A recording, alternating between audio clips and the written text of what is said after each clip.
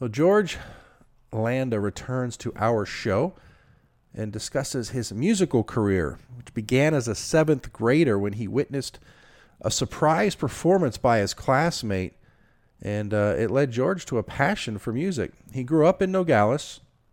He'll tell you that he got his chops, sort of, as you would say, playing clubs in Mexico. He had to sneak to Tucson on the bus there to hang out at the Chicago store with his friends and get some advice from local Tucson musicians. And he eventually started playing here in Tucson, clubs like Sharks and the Speakeasy.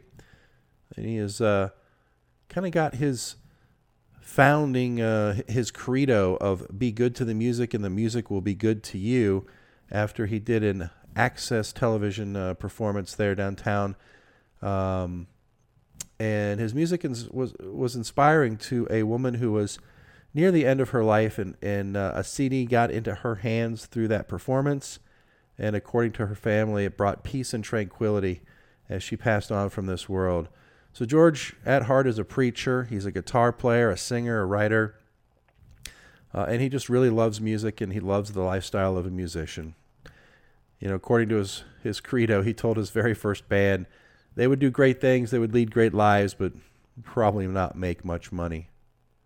Seems like he's been pretty happy with how things have turned out. He's introspective at this point about his role in this continuum of music. His band, Los Naughty Dogs, makes it a point to play the music of those who shape them.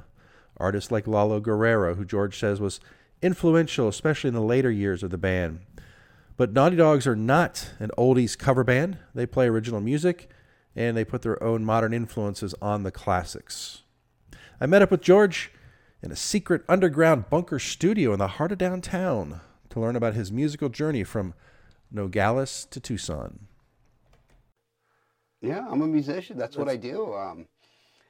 Sometimes I think it's I'm one of those babies that saw the Ed Sullivan Show when the Beatles showed up. I clearly remember seeing that. I remember that moment in time.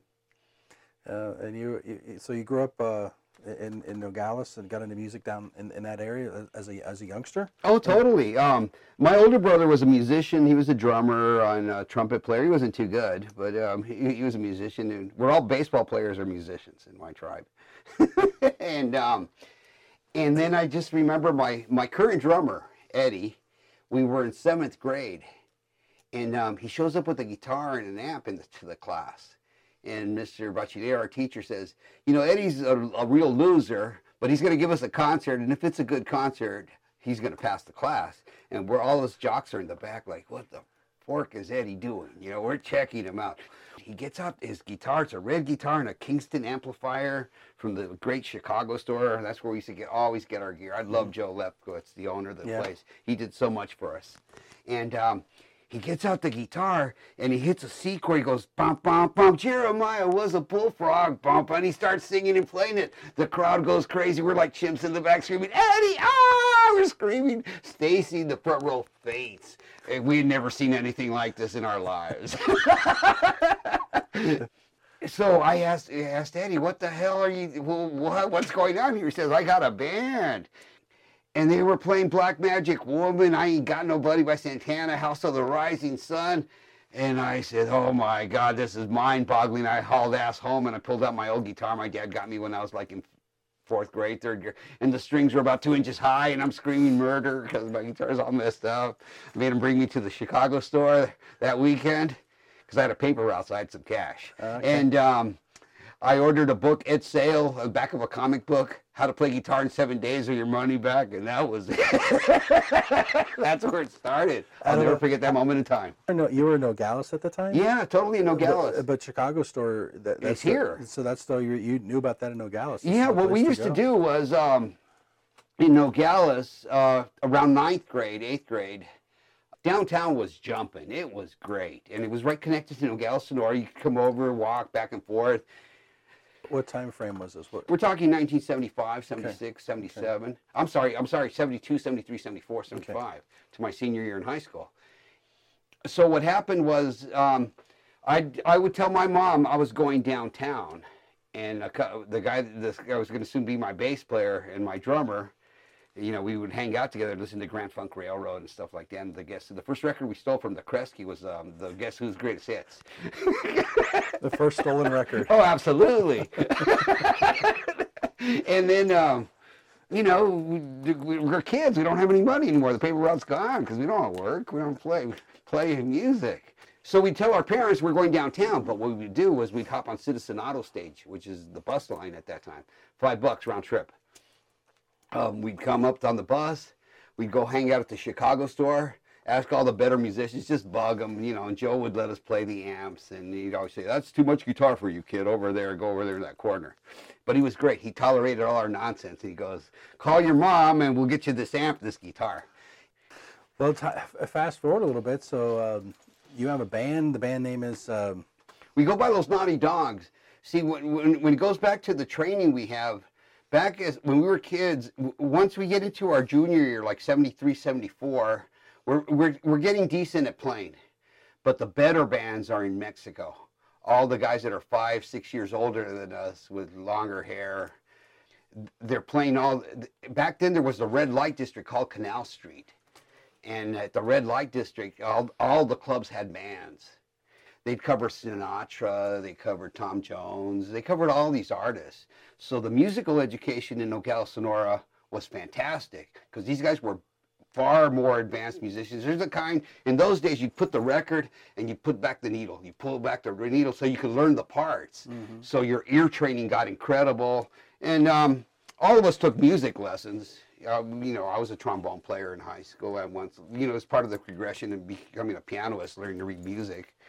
Not a great reader, but you know, you learn the theory and all that. But in Mexico, the best bands were there, and you become friends with these guys, and they show you. And then at night, they let you slide in to play a couple of songs while they go get a drink. And it was a great musical education.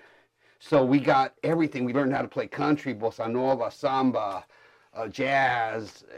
Couldn't do anything really great, but we got to play. We learned to play everything. We got it because in Nogales, at night you could get X-Rock 80 out of Juarez. Okay, or you could get KOMA out of Oklahoma City, 1520 at night, you know, and there they were playing Layla and stuff like that, or Grand Funk Railroad. So it's a great education, you know, and you're getting all this invasion of rock and roll on the border from these late night AM stations, you know.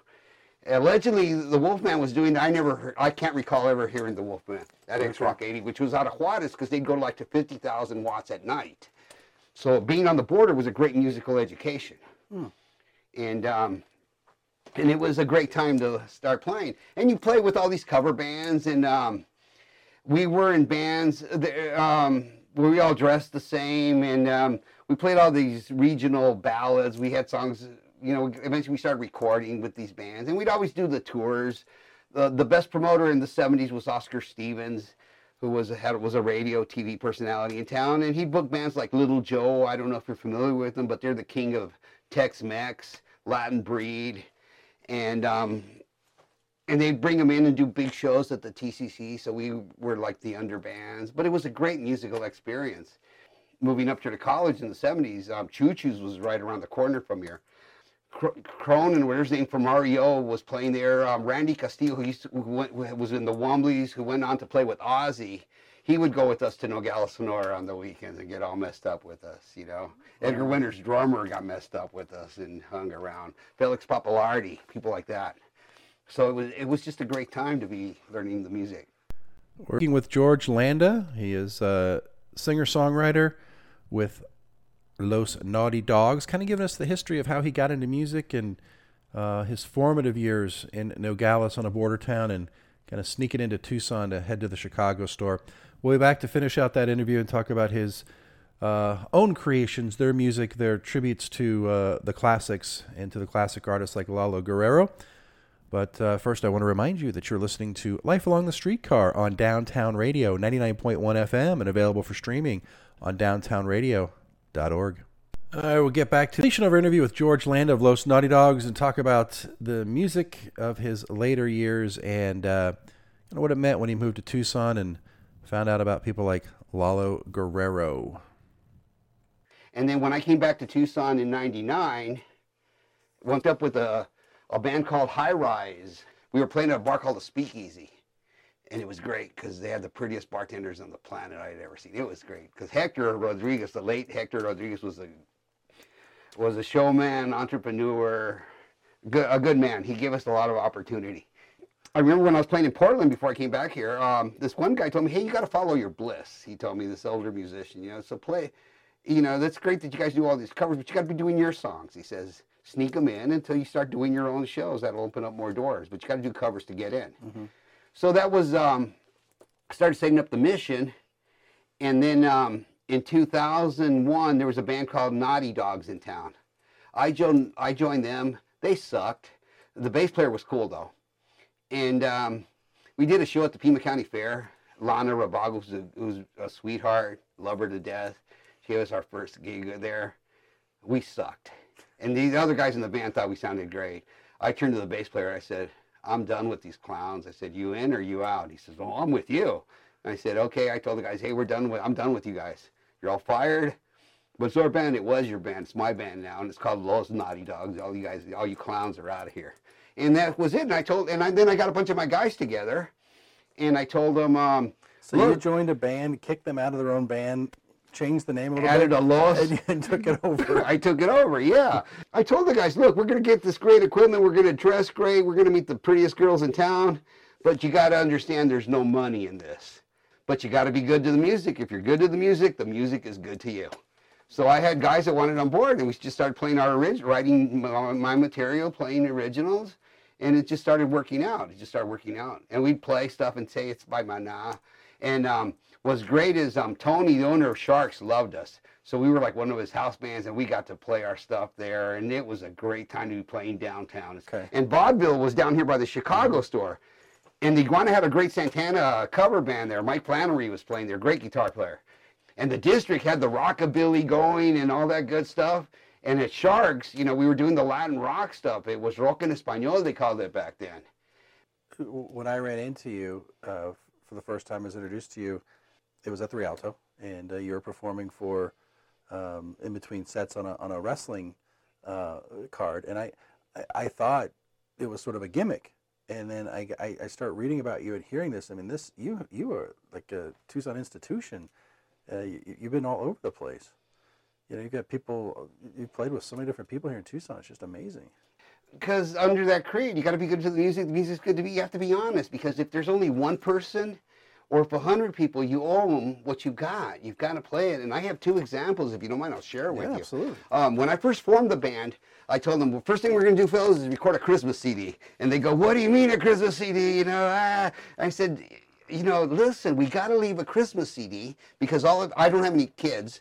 But I said, all you guys are married, you have kids, you're going to be grandparents, and every year at Christmas they're going to say, hey, put my uncle on, put my dad on, put my grandfather on. So in your families, you'll live forever. They'll always play us at Christmas time. So we even did a song called Feliz Naughty Dogs, Feliz Naughty Dogs, just with the tuba. We recorded with the tuba. I'll give you a Christmas CD.